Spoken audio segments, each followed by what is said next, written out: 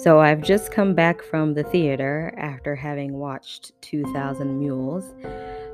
There's no spoiler alert for those who already realize what the truth is. The truth is that the election was stolen, and everyone felt that in their bones. They felt that in their guts. Something wasn't right. And now we have proof. If you decide to see this, I would say watch it with an open mind. There are questions that you may have afterwards that I'll get into in this podcast and tell you what I think my thoughts are on answering those questions. But ultimately, here's what I really walked away with having seen it. If you haven't seen it, please see it. Pay money for it. Someone gave me a pirated version. I watched it, felt horrible. Let me go to the theater, so I paid to watch it. And the pirated versions are spliced anyway. There was like over half an hour worth of information missing, so you really should go see it. And it's mind-boggling, mind-blowing. And so here are the thoughts that I had initially as I'm sitting there kind of stunned. I'm walking out the theater and I'm like, what kind of people would do something like this? And so there's two kinds of people who would do something like this, who would basically cheat in an election. They're so hostile towards their own nation and so brainwashed into thinking that Donald Trump was Hitler 2.0. I mean, gosh, I just don't even know what kind of Kool-Aid you have to be drinking. Jim Jones would be proud of the left. But anyway, so there are two kinds of people who would do something like this. There are those who are desperate, and then those who are desperately wicked. In the first category, okay, you have single moms. You've got the business owner who just lost a portion of their business or their income. A pandemic had just hit and it set you back. You're approached by or you're a part of an organization. Someone within an organization approaches you and says, hey, you can make $40,000 in 3 days. You game? And so at that point, there's a catch to the whole get rich quick scheme anyway. But at that point, you suspend reality, you suspend your conscience. Right and wrong for the moment don't matter because you have debts to pay, and you still committed a federal crime. You still deserve to go to prison, but I'm just giving you the benefit of the doubt in that you were in a desperate situation. And so for the time being, you had no conviction. Well, your conviction will quickly come back to you once you're prosecuted. But here, the second category of people are the most sinister, those who are desperately wicked. And I believe that this is what we are dealing with on a level that we have no idea. Okay, you'll find that the Proverbs describes what's called worthless men, and this means men and women, okay, mankind. In Proverbs 6:12 through 15, it says, what are worthless and wicked people like? They are constant liars, signaling their deceit with a wink of an eye, a nudge of the foot, or a wiggle of the finger. Their perverted hearts plot evil, and they constantly stir up trouble, but they will be destroyed suddenly and broken in an instant, beyond all hope of healing. Again, in Proverbs 4:14 through 17, don't do as the wicked do. Don't follow the path of evildoers. Don't even think about it. Don't go that way. Turn away and keep moving. For evil people can't sleep until they've done their evil deed for the day. They can't rest until they've caused someone to stumble. They eat the food of wickedness and drink the wine of violence.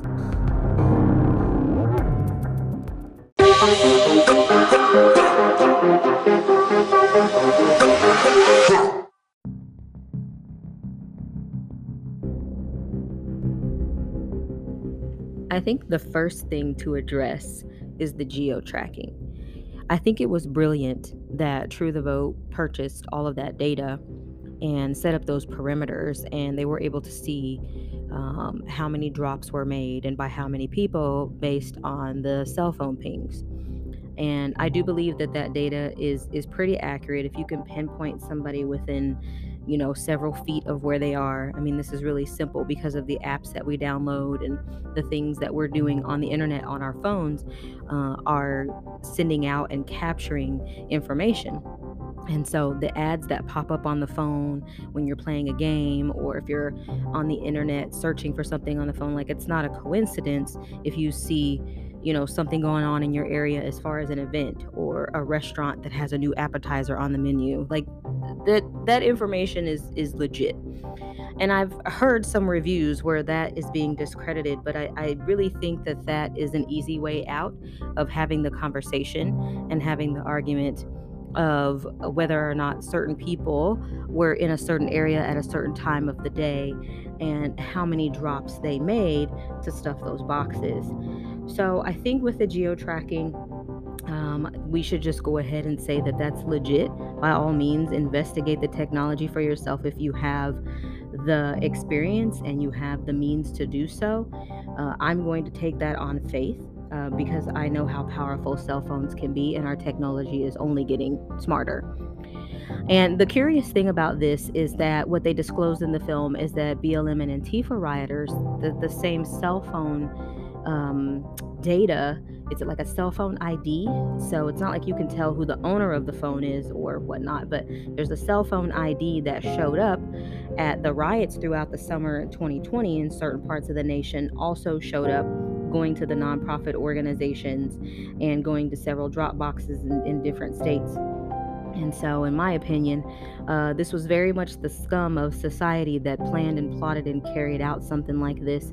Remember in my opener, I talked about two categories of people: those that are desperate and then those that are desperately wicked. And I really think that it's the second category of people that we are dealing with on a grand scale. So, if there's going to be prosecutions and things getting handed down, I would definitely say you don't just stop with the people who were caught on a video, or the people whose cell phones were in a certain area. The line of questioning that you put forth should lead you to the organizations that they were connected to. For all means, don't just swat the flies out of the web, crush the spider at this point. So in the film, you didn't see multiple people at or the same people at multiple drop boxes. I think that there's probably more to come if they purchased all of the data that they said they did. So True the Vote has, like they said, 4 million minutes, 10 trillion cell phone pings. I mean, in my opinion, there's likely unsolved crimes, murders, robberies, rapes, all sorts of stuff that they might even have the data to that those cases have gone cold. And so, if we have an FBI that, if they were worth something, then they would definitely want to look more into that data that True the Vote has, not even just for election reasons. It could help solve other crimes, and definitely, if you can use geo tracking to break up the trafficking rings where children are coming across the border, or they're being trafficked all the way up to Canada in some cases. But with things that are going on like that, I mean, I definitely think the data should be used to squash crime. I don't think it should get into the hands of those who have nefarious plots and plans against the American people. So I don't know how you would regulate something like that. But it's definitely available. I'm glad that organization, True the Vote, did not release everything that they have up front, because they are waiting to see what law enforcement does. And so I'm going to talk about that in just a second. But what I wanted to go back to was, also the film did not name the nonprofit organizations that were involved. I don't have a problem with this. Again, I think they're giving law enforcement time to move in and start asking questions, start an investigation. These organizations, these far left organizations, if they're smart, then they are mounting a defense now. They're getting rid of incriminating evidence. They're making moves. But they do have a lot of money and they have a lot of lawyers.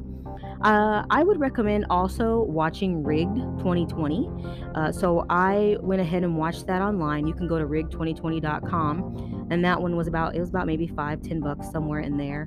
And so that's definitely like part one. If you wanted to call 2000 Mules a sequel, part one shows you where they got the money to be able to fund such a wide operation. I mean, this is organized crime. This is organized crime in the 21st century. If you thought there was organized crime surrounding JFK's assassination, this is like beyond that, right?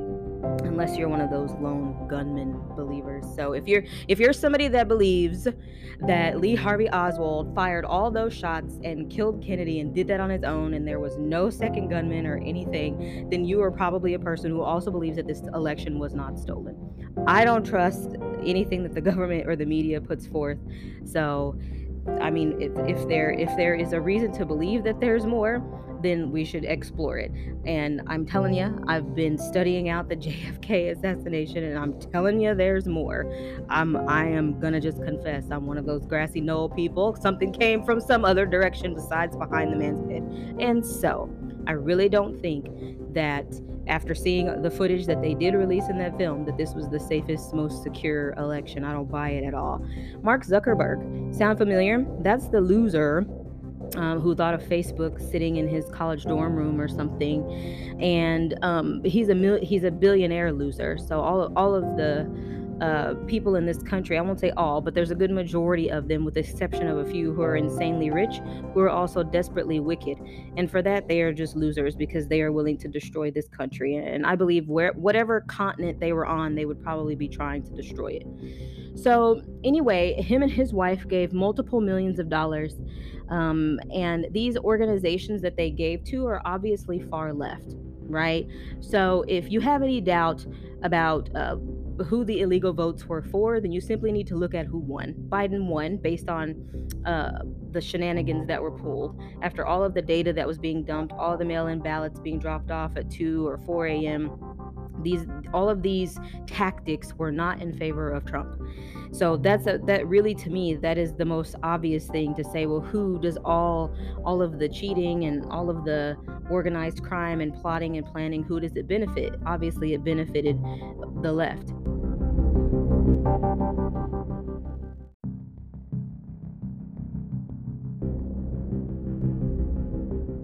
Now, this also got my mind thinking, like, why would you want to steal an election? Why would you want to have, this criminal enterprise, high profile heist going on in a nation? And ultimately, in communist nations, this is where it starts. It starts with compromised elections, and then that works in tandem with propaganda, kind of like how people were brainwashed into thinking that Trump really was a Nazi, and he was colluding with Russians, and he's bringing the nation down, and we have to protect our democracy. So people who really believe all of that, and their source of news is just mainstream media, then they're going to go to the polls and they're going to vote a certain way, and the country is going in the direction that they want it to go at that point. Even though they have to pay the same gas prices that all of us do, even though they have to pay the same price for a gallon of milk as everybody else does, even though some of these same people are going to have to deal with illegal immigrants coming into their neighborhoods, sucking their resources dry and potentially committing crimes that they're never going to be prosecuted for. Whatever the case may be, it's all to put pressure on the nation of the people to vote in such a way and to behave in such a way that induces the level of power that the government has. So a stolen election is beneficial to those who are currently in power, because it gets them, closer to having more power and being able to stay in office longer. If you can imagine, if Trump were still there, and if he were somehow with a House and a Senate stacked against him, but if he was somehow there, still putting forth those executive orders and making those moves despite all of the propaganda coming from the media, I mean, he would have ruined the plans of these Democrats. They wouldn't have been able to pull this off the way that they would have wanted to. Ultimately, though, I think what we need to understand is that this heist had very little to do with Trump in the end. I mean, he's just one person. He came into office.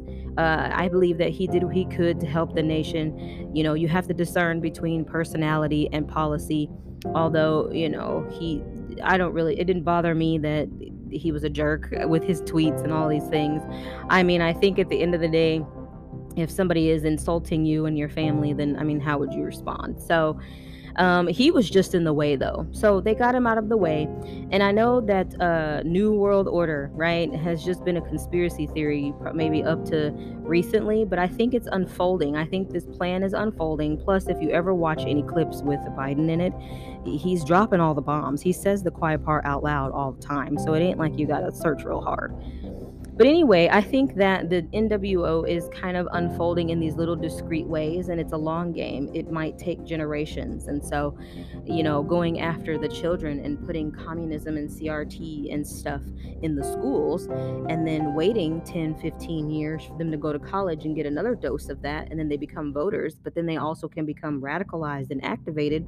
I mean, it's a long game, and there are people who are willing to play the long game and wait 15, 20 years if it means that they would have absolute power. So, what's next? Like I was saying a moment ago, we need law enforcement, we need the legislative and executive branches of government to do their job, because the judicial branch can't prosecute, they can't look at evidence, they can't do anything until these other two branches of government does their job.